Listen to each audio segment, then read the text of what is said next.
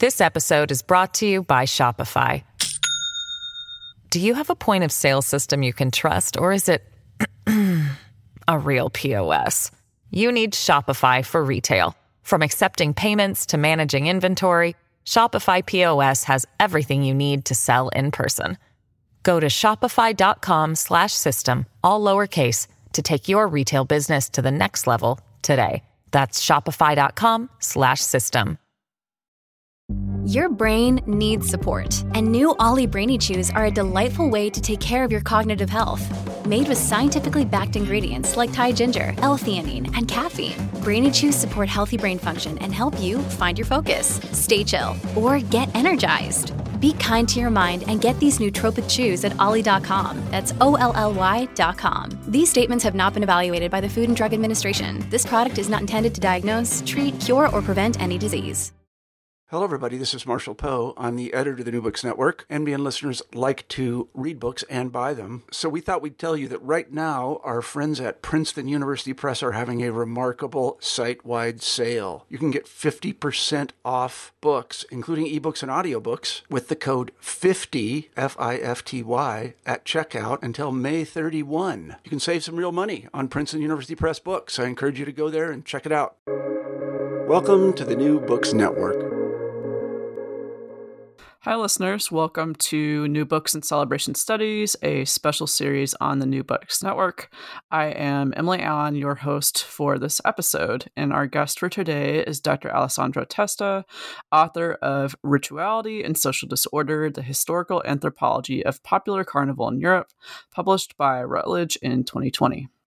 Rituality and Social Disorder is the first comparative historical anthropology of popular European carnival in the English language, with a focus on its symbolic, religious, and political dimensions and transformations throughout the centuries. It builds on a variety of theories of social chains and social structures, questioning existing assumptions about what folklore is and how cultural gaps and differences take and shape and reproduce through ritual forms of collective action. It also challenges recent interpretations about the performative and political dimension of European festive culture, especially in its carnivalesque aspects, while presenting and exploring the most important features and characteristics of European pre-modern carnival and discussing its origins and developments. Alessandro Testa offers fresh evidence and up-to-date analyses about its transversal and long-lasting significance in European societies. So our guest, Dr. Alessandro Testa, is assistant professor in anthropology at the Institute of Sociological Studies, Charles University, Prague. So welcome, Dr. Testa. Thank you. Thank you for your invitation, Emily. Yes, again, thank you for giving me the occasion to talk about my last book. Yeah, I'm looking forward to our talk. So speaking of which, before we get into the book, can you tell our listeners a little bit more about yourself? Yes, I studied history, ethnology, and religious studies in several Italian and French universities. And then I got my PhD in social anthropology in 2013. And since then, I've been conducting, as a social anthropologist, as an ethnographer, I've been conducting long-term intensive ethnographic fieldworks in Italy, the Czech Republic, and Catalonia in Spain. And in the meantime, I've also been affiliated with several other European universities, such as the University of Vienna, of Tallinn, and finally the University of Prague, Charles University in Prague, as you said. And I work at the crossroads of different disciplines, especially social and cultural anthropology, but also religious studies and comparative religions, with a focus especially on the ethnology and cultural history of Europe and also cultural heritage studies. And my general interests, my research interests are rather wide, and they encompass topics ranging from, public rituality to secularization, from longue durée cultural continuities to social transformations, from popular culture to vernacular religion, from mythologies to esotericism, but also nationalism in Europe and theories and methods in historical and social sciences.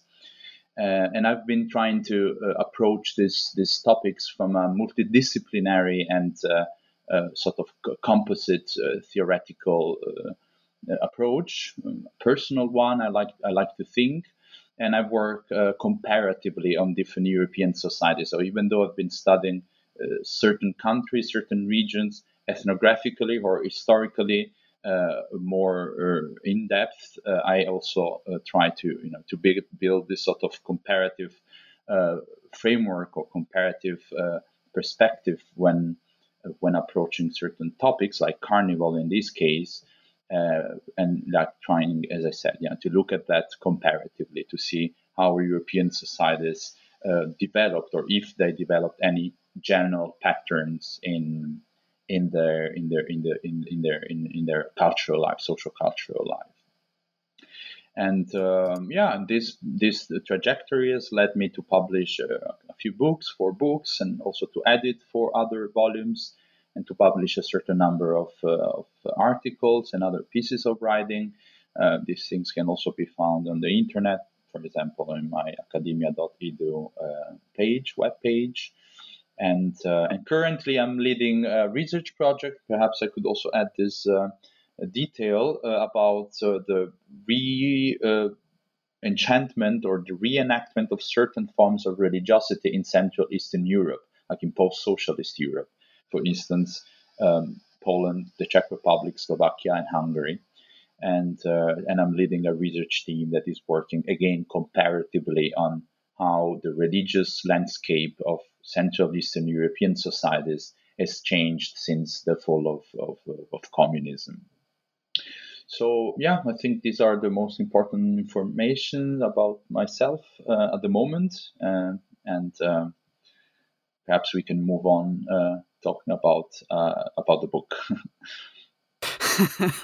Yeah, sounds like you have a lot of interesting directions that you'll be going. So if you have another book that comes out, we can maybe do another episode for that one too. Oh, great. That'd be great. But anyway, going back a little bit to this project, right? All those different interests of yours definitely came through, in this project. So can you talk a little bit, about the research process for rituality and social disorder, and specifically, going back to your point about like discipline stuff, what is the significance of historical anthropology, quote unquote, in this?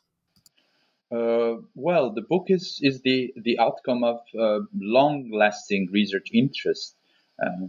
I started being fascinated by carnival and carnivalesque culture in Europe already when I was a master's student back in 2008 or 2009. And the book is indeed the product of some 12 years of research, a dozen years of research, as I said, both ethnographically and comparatively. But in this book is a book of history in the end. It's a historical anthropology, as the title says.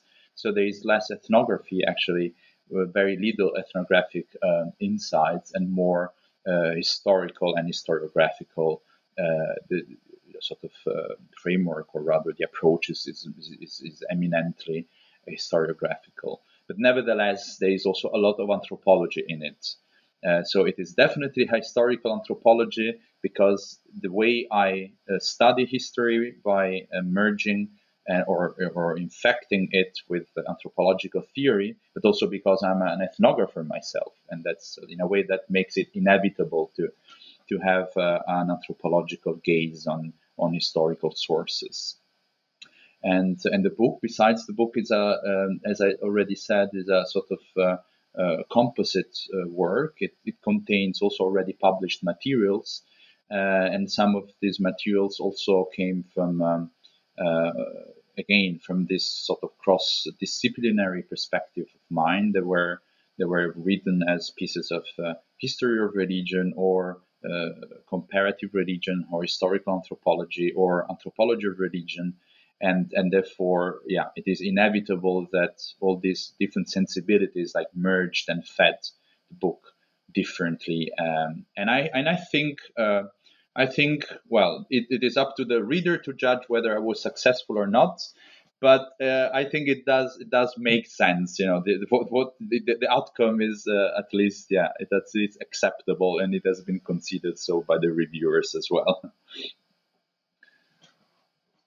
Yes, that's what's important. It got through the review process, so you're good. Yeah, exactly. No. You got that far. You made it.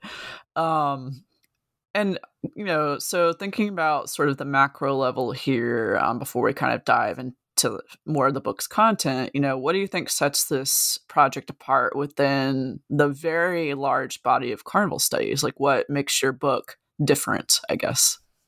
Well, that's a very good question, because I think I start the very first lines of the preface or the foreword about these oceanic, like sort of ungraspable, undigestible amount of studies of works about carnival that have been published in all Western languages in the last 150 years. So there is an enormous body of scholarship out there. So it was difficult to kind of carve out my own little niche in which to put my book and make it acceptable also as a product for the markets. But I think the book does have some specificities. Well, first of all, as surprising as it might sound, there is no general history of work. There was no general history of carnival until a few months ago, published in English. So there are dozens of monographs out there about these or that carnival, about these or that feature of carnivalesque culture. Lots of articles, of course, but no monograph, no book about it. And these kind of books, like general introductions or sort of comparative overview on the topic, do exist in other languages. There are at least 4 of them in German. There are a couple of them in Italian, a couple of them in Spanish, more than a couple of them in French. So this kind of struck me as unexpected. When I first thought about putting this book together, I thought, will they ever accept? I mean, as you said, there are so many studies. But then I realized, perhaps there is something missing, quite paradoxically, and it's a general introduction into this topic. So I think I filled this gap, and this is also another reason why the book should make some sense to the reader, I guess. Oh yeah, absolutely. If I ever teach like a seminar on carnival studies or a class, this would be a great, like starting point for sure for some of those students. It's very accessible in that way, and it's also very organized. It was one of the most organized books I've read recently, because you seem to have very clear like introductions and conclusions going from part to part, and the logic from start to finish was very clear. So can you talk more about that and sort of like the different ways this book can be read, right? Is it something that can be read cover to cover pretty easily, or do you think it can also be read like section by section? Sort of, what's the approach here? No, thank you. I'm glad you say that. That means that one of my goals has been fulfilled, and indeed, I wanted to make the book readable cover to cover. Obviously, that's the one of the understandable goals of all writers, after all, that people read their books in their entirety. But the truth is that it can also be read just chapter by chapter. Or chapter also work as standalone papers in a way. They all each of them has its own story to tell. Although these stories are obviously interconnected and feeding it into one another. There is a red line, but this red line can also at some points it spreads into different threads, and that are then like tied up again, especially in the last chapter, which is probably the most important one. So this is the nature of the book as it is. It's also obviously influenced by the fact that some of these papers had already been published, and they already had their own autonomy or independent structure.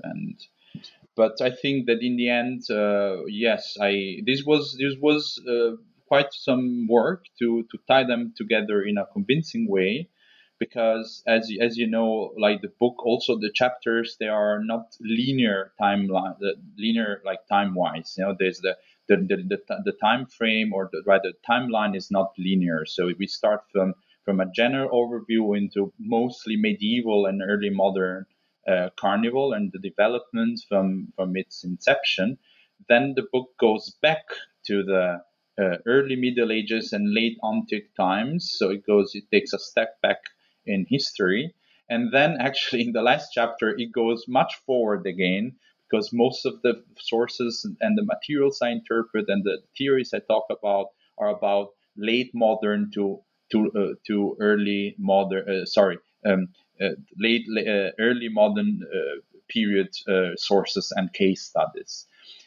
So that there is this not linear trajectory, which is, I think, it's not confusing in the end, because I try really to make it clear why I go back and forth in time, what are the general interpretative reasons for that. But it's in this respect, the book is definitely structured in a non-conventional way. Yeah, but it really, I mean, again, it was very easy to follow your reasoning for that throughout. It was very guided, and I think it ended up working really well in the end. So it's interesting, like you said, how they were sort of like independent pieces, and then kind of ended up working really well, I think, in this book. And then speaking of chapters, right? So let's get a little bit more into the content, right? You state, starting with the first chapter, that quote, chapter 1, quote, questions existing assumptions about what popular culture is, but can also be considered an introduction and systemization in the English language of a theory of popular culture from mostly Italy and secondarily in France, end quote. So what are some of the ideas of popular culture that you discuss here? And, how does this set up the discussions in the chapters that follow, right? You were already kind of talking earlier about how this book does a lot kind of for the first time in the English language research. But yeah, can you talk a little bit about that? Mm-hmm. Well, the first chapter, it is a special chapter in the sense that it does introduce not the topic of the book, this is more the job of the foreword, but it does introduce two important questions, which are the who and the how. Now, well, if we, I think I do this in the foreword. Like at the end of the day, let's just look at what this book is about, and with the usual questions, like the what, where, when, and then precisely who and how. And I think that for a book that has such an anthropological soul in it, the who is particularly important. So who are the people? Who were the people at the center of these practices? Why did they do what they did? And so on and so forth. But this chapter also answers the question: how do we identify these people? How do we identify these classes or categories of groups of people that were involved in this cultural manifestation, this phenomenon? And so I wanted to set this clear from the beginning. I wanted to make it clear that when I talk about the people, what I have in mind is a very specific type of in the general social structure of pre-modern Europe. I'm talking about a specific set of classes, a specific set of groups. And what I do in this first chapter is to say why I do that and who these people are, and how in the sense of what was the methodology I used to make this work of bounding, of delineating the social configuration that was the object of the final object of the book. Because at the end of the day, the book is about carnival, meaning it's about the people that indulged into doing this, and why and how they came to do it, and how it developed over time. So it was unavoidable, in my opinion, to really go as in depth as possible into the question of who was at the center of these practices, and before all the other questions came along, like why and where and when. And of course, I won't say any more about this because I will leave it to the reader to discover who these people were. Yeah, quite a teaser there. So go read the book. Go read the book. Yeah, and then of course, following that, you're right. Like it gets more into the actual, like more topical, approach there, right? In chapter 2, you get kind of into different aspects of what you call a critical model of European Carnival, and you discuss sort of what these people have done, like historically, anything from masking to feasting.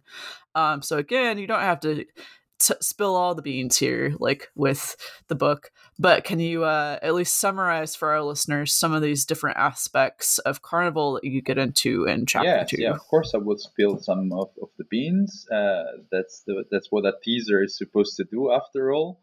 And what I did with this critical model, what I had in mind when I came up with the idea of shaping a sort of model to modelize this European pre-modern carnivals in order to make it malleable, to make it usable also as an analytical tool, and also at the end of the day to know what we're talking about when we're talking about carnival in pre-modern Europe, to really identify the object of the investigation, what is at stake. And in order to do that, I isolated a few specific elements that, in my opinion, characterize carnivalesque culture as it developed in Europe since the early, or rather the high Middle Ages. Also distinguishing from similar phenomena, right? Because, of course, the work of comparison is important, but in my opinion, in order to do comparison, we have to isolate and identify what we are comparing as clearly and as satisfactorily as possible. So these elements, they are used to make comparison, but at the same time, they are also comparatively constructed. For example, masking. Let's say masking, one of the most iconic and most sort of known and popular elements of carnival everywhere, right? And so we also built this category of the mask and the masking comparatively by juxtaposing different cases, different elements from different places and times. And if we do that, we realize that this thing is indeed one of the constitutional elements of carnivalesque culture.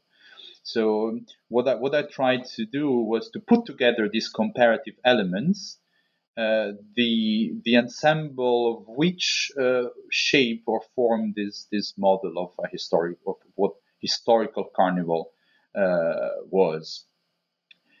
I still, I continue talking in the past, using the past tense, because, as I said, the book is mostly about pre-modern Europe.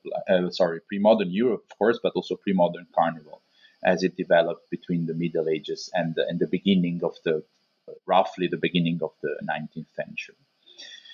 And so this is, the question when.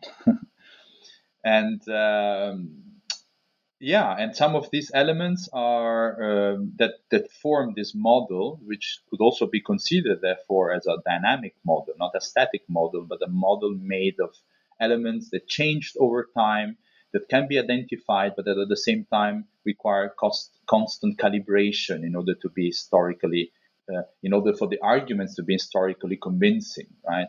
Because, of course, if we talk about masking, or if we talk about the inversion of values, these things changed according to a variety of variables, time, place, the social class taken into consideration, and so on and so forth. So the idea of building up a model is not to essentialize the object of investigation, but rather to make it more historically convincing, or rather to make more historically convincing the ways through which I identify it.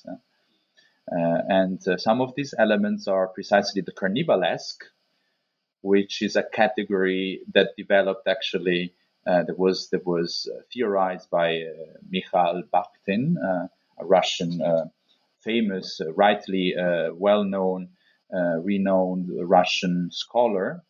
historian, a literary theorist, and also extremely influential figure in the field of cultural studies as well. And I present this category because even though it has been criticized and also deconstructed by historians, namely, for a variety of reasons that we don't have to go into now, but I find it nevertheless useful. I take this criticism into consideration and also present it because it is actually quite important piece of intellectual history about Carnival. And there is indeed such a thing as the Carnivalesque, I think, and I try to say why in one of the sections of this chapter, and this is definitely one of these elements forming the critical model of Carnival. The second one is precisely, as I already mentioned, this masks and masking, which were an extremely important and still are an important feature in Carnivalesque culture all over the world, not only in Europe. Of course, many of these elements, the book has a focus on the cradle of Carnival, which was Europe, and also the place where the most important carnivals developed over time and where the features crystallized over the centuries. But as we know very well, Carnival was also shipped along many other things to the New World, especially. It was part of the cultural, let's say, the cultural luggage that the colonizers brought to the New World. This is why Carnival is also a very lively and present phenomenon in both North and South America, especially in South America, especially in Latin American.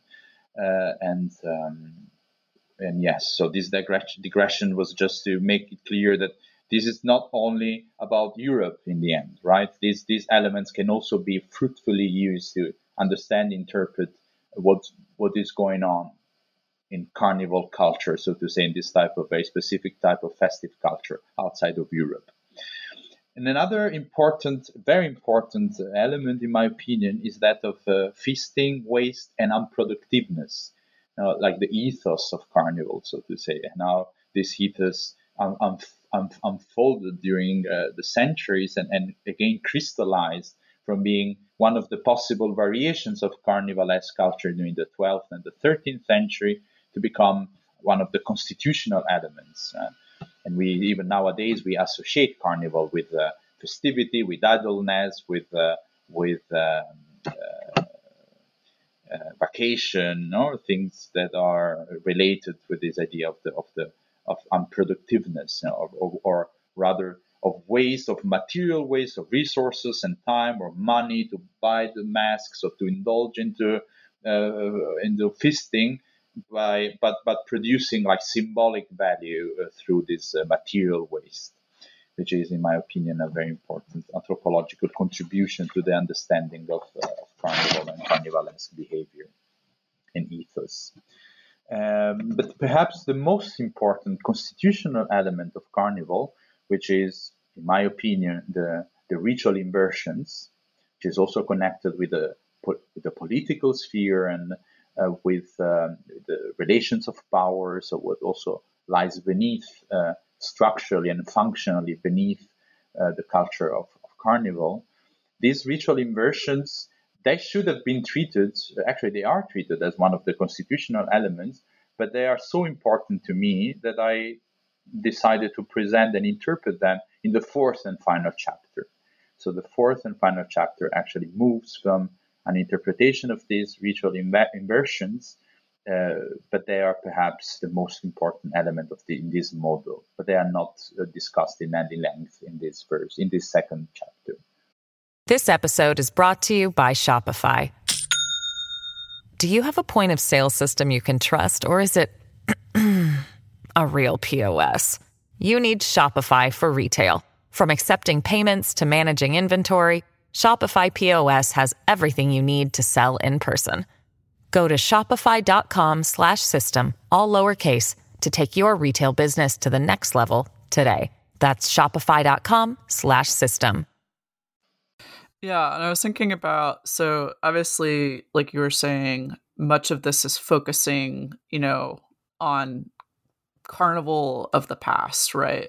But I was curious about sort of in your experience in more recent times, like, have you experienced, like, what kind of carnivals have you experienced firsthand, and where do you see this model, coming into play in your experience with Carnival now? Yeah, well, that's another very good question because as a social anthropologist, I've worked for years with contemporary carnivals or carnivalesque festivities, and usually going to a certain place to do my ethnography and using, so to say, the carnival to understand other social, social cultural features or characteristics of that society. This is precisely what I did in Italy, in Catalonia, and the Czech Republic. Okay, this would be a very this is a very big topic because we will enter into the present, in the more anthropological part of my research, and I've also this is also something I've been engaging with for many years. I've published many works about this. And I will, yes, indeed, the understanding of how these very special type of cultural manifestation, carnival, developed over the centuries. Of course, it helped me a lot also to understand how and why it works. It still works in the present, and it's actually a very important phenomenon in many European locations. Also not European, but as an anthropologist of Europe, of course, I focus on Europe. So I'm sure I can offer this conclusion about Europe. It is still very important, and for many reasons. And it is not only important for the local people, but it's also an extremely fulfilling. It can be an extremely rewarding object of investigation for the social scientists, because by starting there, you can actually we can grasp or penetrate into different spheres of life, of the life of a certain community, or by doing work of comparison, comparing what happens in different societies, and understand things through this privileged lens of for this privileged window into society, which is festive culture and carnivalesque culture in particular. And in the case of Italy, this helped me to understand how this community reshaped and reconstructed their entire past, which had been damaged during World War II, through the reenactment of the local carnival. So the entire local identity, the sense of history, the sense of being connected with the locality, and even the very soul or lymph of the community, all these things were very much connected with this central festival in the life of these people. And without understanding the festival, I'm afraid it would be impossible to understand them and their worldview and their sense of what they are today, even though these things come from the past. In the case of the Czech Republic, it was a very rewarding object of investigation because it helped me understand, for example, certain changes in the self-perception of these people and in their politics of local culture, in the transition between socialism, real socialism, and up until 1989, and liberal democracy in the last 30 years. So, of course, these were impactful transformations, political, economic transformations that, of course, influenced also other spheres of life, such as leisure or the festive sphere, or religiosity. But in turn, these other spheres also affected the political and economic ones. And carnival, or rather the masopust, as it is called in the Czech Republic, is a typical Slavic expression for it, also used in other Slavic-speaking countries. It was one of the elements that could that in a way showed the entanglements of these transformations, and even partly influenced these transformations themselves.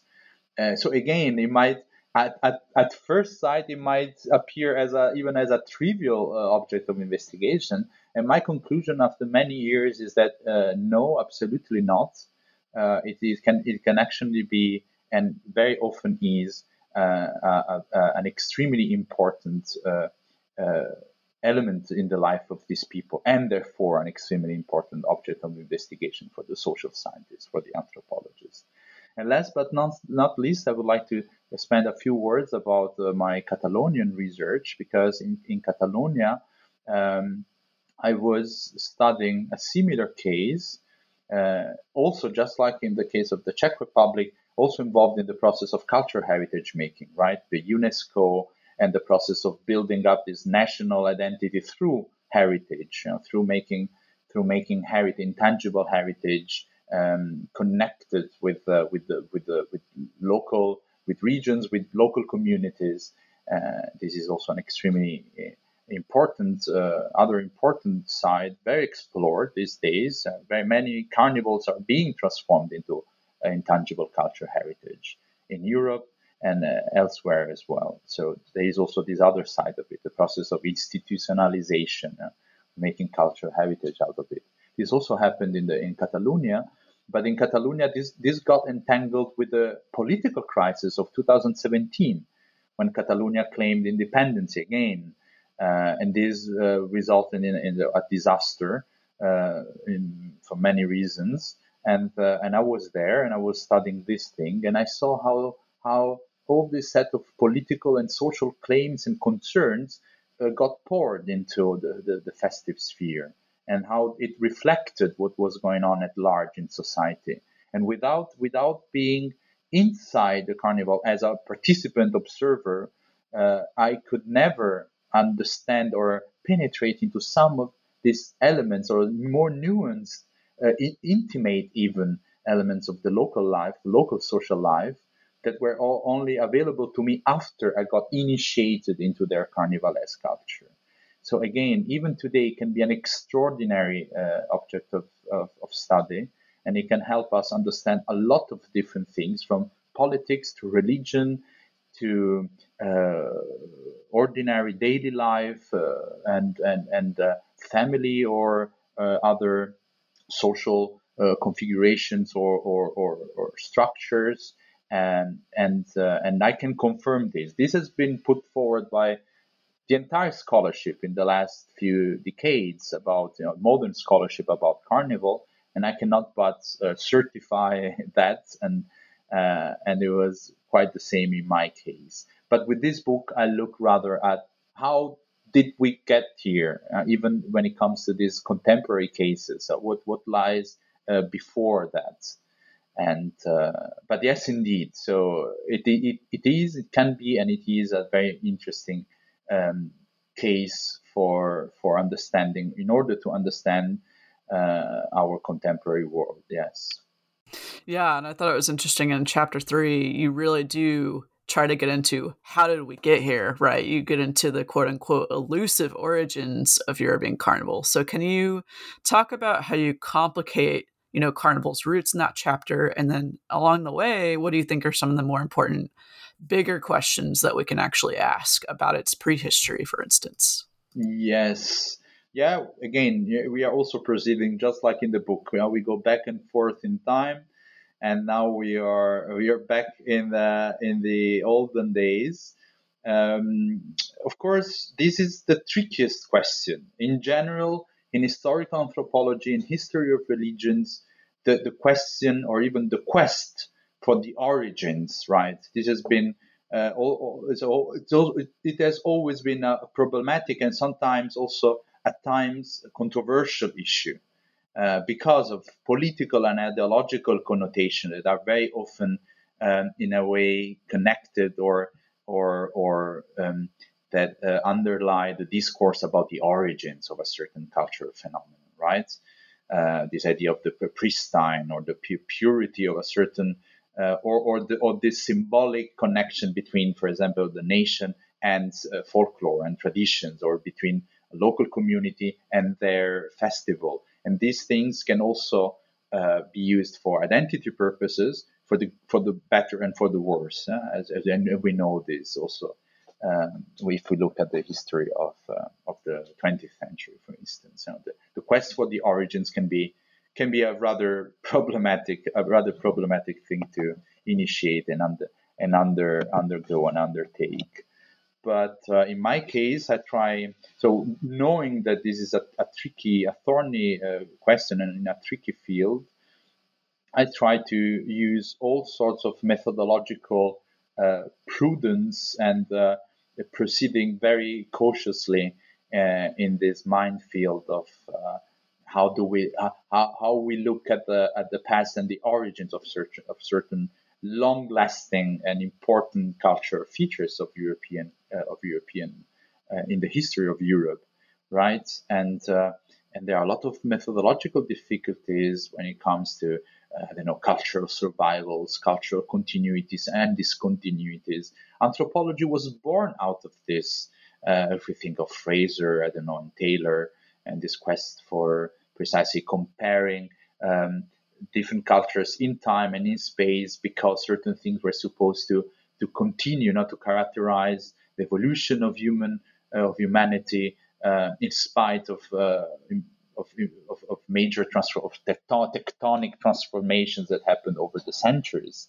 So this idea of what survives over the time in time and reappears or reemerges after centuries or millennia of being disused, for example, right? This is exactly the case of Carnival. For decades, especially in the late 19th century up to the mid 20th century, this was the major sort of interpreted paradigm, right? Carnival is nothing else than a sort of pagan survival or a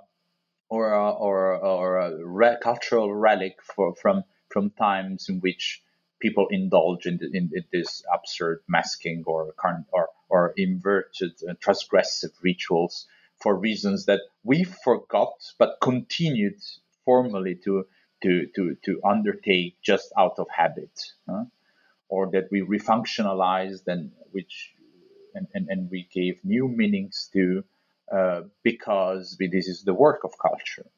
And so this paradigm of the survival has been extremely influential, extremely strong for decades, and we are just started to come out of it just a few decades ago. I would say in the 70s and the 80s, we really started to look at these things differently.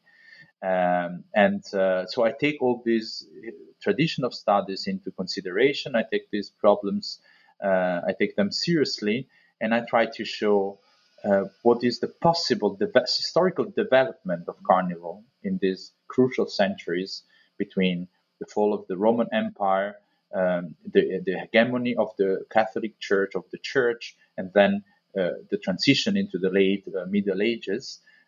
These are the years in which Carnival developed from. Of course, it had its sources, right? And this is another question. I prefer to talk of sources and development instead of survival. And this is what the chapter is about. And of course, this quest also takes me quite far away, if not for just trying to disprove some hypotheses, like, for example, that concerning shamanism and some of these rituals being connected with a sort of shamanic Eurasian substratum that existed before the Indo-European or the Latinization of part of Europe in historic times. And so I also try to not only to propose my own, to offer my conclusion about this historical development, but also, if need be, to disprove unverified hypotheses that I think have been around for already too long. So yeah, this is perhaps the most historiographical chapter, and but also very much influenced by history of religions, for instance. And this can be considered a chapter in an exercise in the history of religions, because Carnival, of course, has also religious characteristics. But yeah, this is another big topic that, again, I leave up to the reader to discover. Yes, and something that could be talked about for hours, for sure. Yeah. Yeah.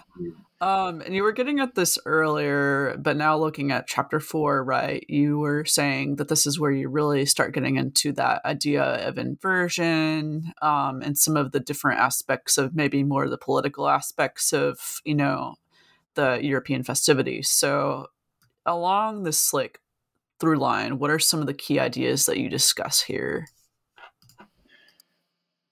This fourth and last chapter is by far the longest, the most complex, and also the most innerly articulated. So I try to say a lot of things from different perspectives and to come to the conclusions, because it is also the concluding chapter. And it took me. This is also the chapter that took me perhaps also the longest to finish, to write, and I think it also offers some quite new or unpublished, unprecedented interpretations and conclusions about Carnival, especially when it comes, as you rightly said, to its political dimension. Right? What was the political significance or the political fallout of Carnival and specific carnivals in Europe in those centuries, and this is also the chapter in which case studies are even more important than the other chapters, because I go a bit more into this thick description of a few cases, and I try to apply the theories or even my own take, interpretative sort of my own interpretative framework to these case studies, and to see how what comes out of it, and if it works. And yeah, as I said, I think indeed in the end I was sufficiently satisfied with this dynamic and with how the case study interacted or intersected with the theories, and in order to come up with a new possible grand interpretation, so to say, of Carnival in Europe.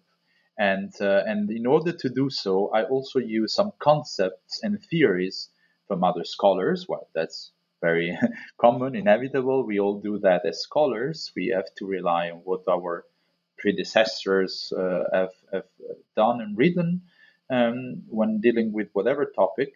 This is also what I do, but I also try to move out of this ritual and religious and historical anthropological studies, and I try to find also possible inspiration among authors that work about totally different phenomena, or about different people in different areas, or not even anthropologists or historians for that matter.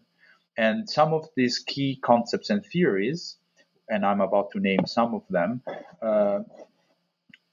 were indeed not developed by not all of them, but definitely not by people working on Carnival, for instance. I think that of the 5 that I would like to introduce now briefly, there is only one of such authors that actually wrote about Carnival.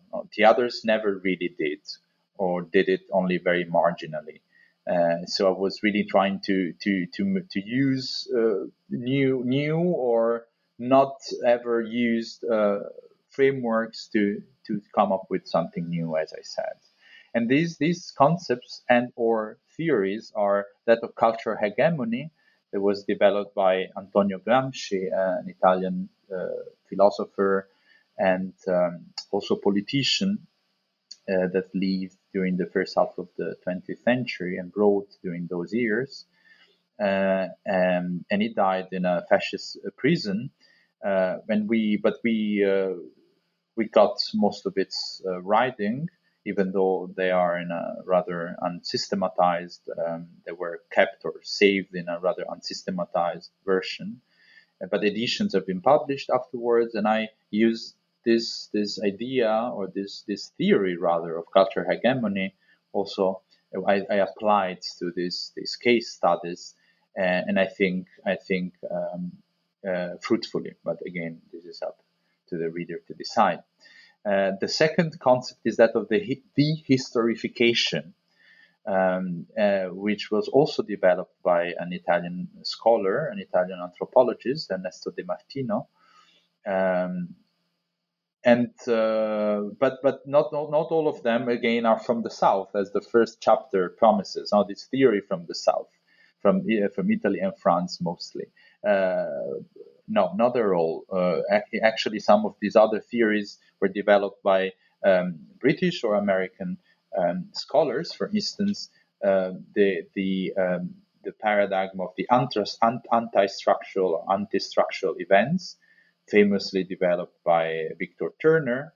This is more of a classics in the discipline, and it's also definitely not unprecedented when it comes to interpreting carnivals.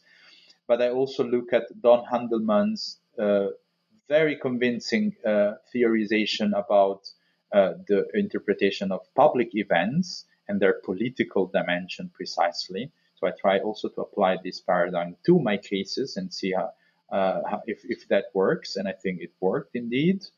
And last but not least, actually quite importantly, perhaps most importantly, I use Marshall Sahlins' theory of the structure of historical conjunctures to understand the interplay between cultural continuities and the need for societies to keep certain features unchanged and to try to reproduce them and transmit them over time, but at the same time facing social change or big transformations and seeing the conjuncture between these different dimensions. And very often, I think carnival showed, or certain carnival occurrences in the history of Europe showed, or not really showed, or can be used to understand this conjuncture better. They were, in a way, an epiphenomenon on something that was at work in the depth of social-cultural life, but by using certain the right theories, like this one, for instance, we can really see this work of culture in its functioning, how continuities are shaped through transformation and the other way around. How transformation can also confirm or solidify continuities, even though this might appear quite counterintuitive. For example, if we think of revolutions, for example, of this Jahr Null, this idea of a rupture or a watershed in history after which nothing is the same again. And this can indeed be the case, and we know several of such examples in European history from the Middle Ages up to nowadays. But what I look at is precisely what are the elements that continue being at work, that resist or persist, even though or in spite of these radical transformations. And I think probably Marshall Sahlins' theorization and extremely challenging and rewarding scholarship has really helped me kind of resolving some of these dilemmas in the general history of European carnival. Even though he was an anthropologist of Pacific societies working on totally different matters, but he was, in my opinion, he was the greatest living anthropologist, unfortunately, until a couple of months ago. He died, not even a couple of months, he died 1 month ago, I think. He was professor of social anthropology at the University of Chicago. This was a big loss. And I like to honor his memory in this interview by affirming that yes, his work had an incredible impact, especially on this book. The conclusions of this book are strongly influenced by Marshall Sahlins' work. Yes. It is almost a 100 pages, 80 pages chapter, so there would be a lot to talk about if we really wanted to go in any deeper. But I think again we leave it perhaps for another time or to the reader. Yeah, and I think it really rounds out, like you were saying, the previous chapters really well, and leaves a lot of like spark for a reader that's super interested in Carnival, for instance, of ideas of how, they might play with some of the models and frameworks that you present there. So I think it's definitely a good ending for that book. And then I wanted to ask you too, sort of like, especially given everything that's, been happening in the last year with the pandemic and whatnot, I wanted to get your opinion too, since you are so well versed in these different, aspects of European Carnival. What do you see happening, like, right in the last year, and then maybe transitioning, as well, happening in some of these European carnivals today? Like, how has the pandemic and sort of just the general crises of this moment been playing out in some of the carnivals you've looked at? What do you see happening that might, for instance, come into play with some of the ideas, right, that you describe here? We are working on this with a research group, and we have also organized a conference that will take place in a couple of months precisely about this.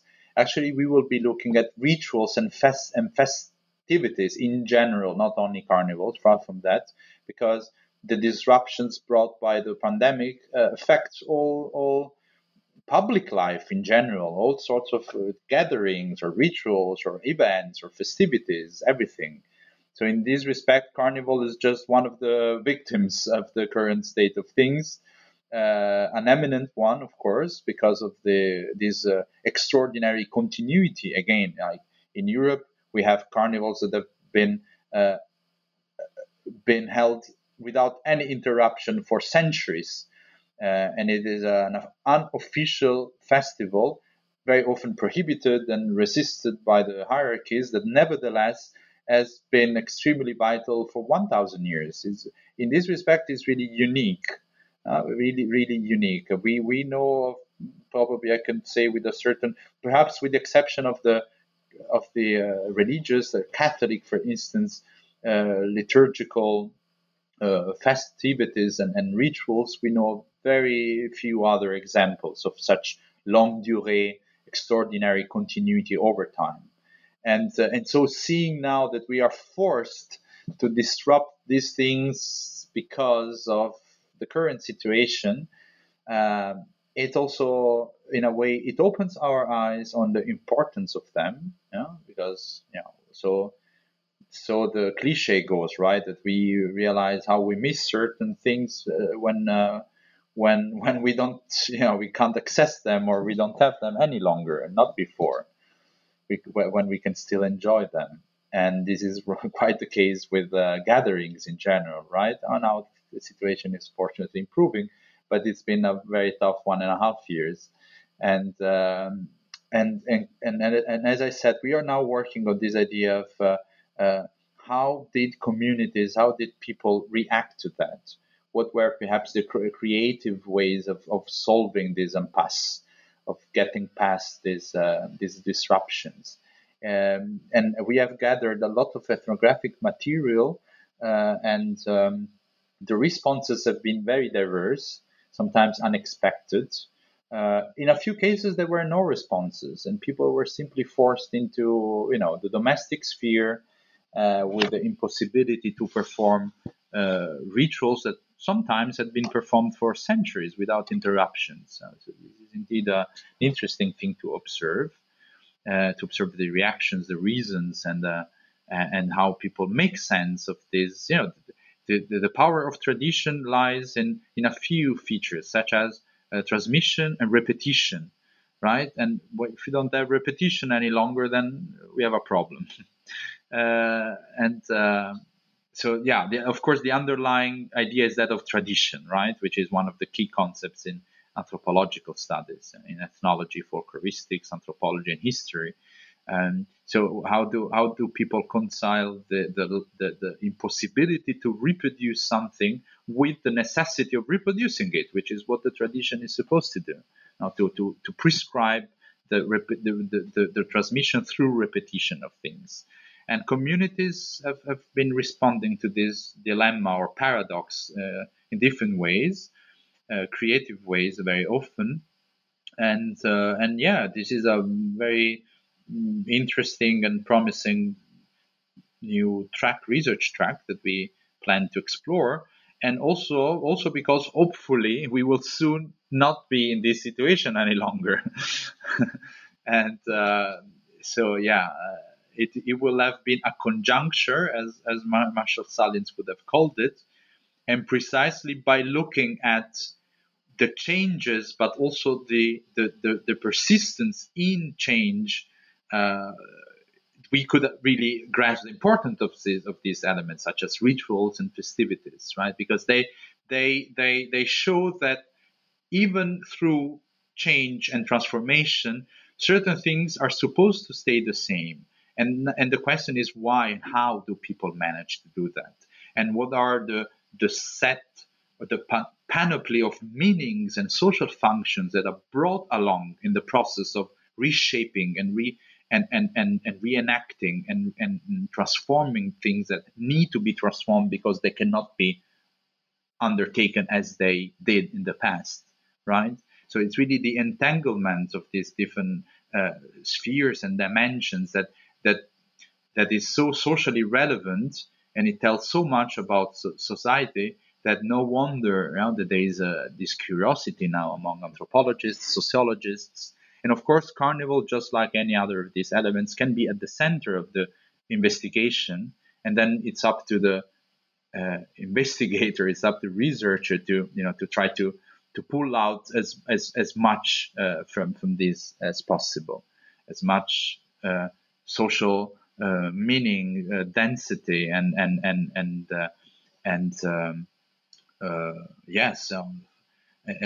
as much explanatory sort of elements as possible, even though it can be a hard task to do, right? We ethnographers have been also in the impossibility to undertake their task as they used to. Of course, there is also a variety of different methods and techniques, such as ethnography, right? Participating through video calls to all sorts of different things, as we are doing right now. But unfortunately, when it comes to ritual and festivity, this will inevitably be considered a surrogate, right, of the actual thing. And so there's also this change of meaning, or this resemantization of not only why we do certain things, but how we can do them. So the form, in a way, carries meaning as well. So yes, there's a new expanding galaxy of research questions out of the current tragic situation. And again, cultural manifestations such as Carnival can help us to better understand what's going on out there. Yes, thank you, Dr. Testa. I was just curious to kind of get your thoughts on that. And thank you so much for talking with us today. Definitely learned a lot from the book and talking with you.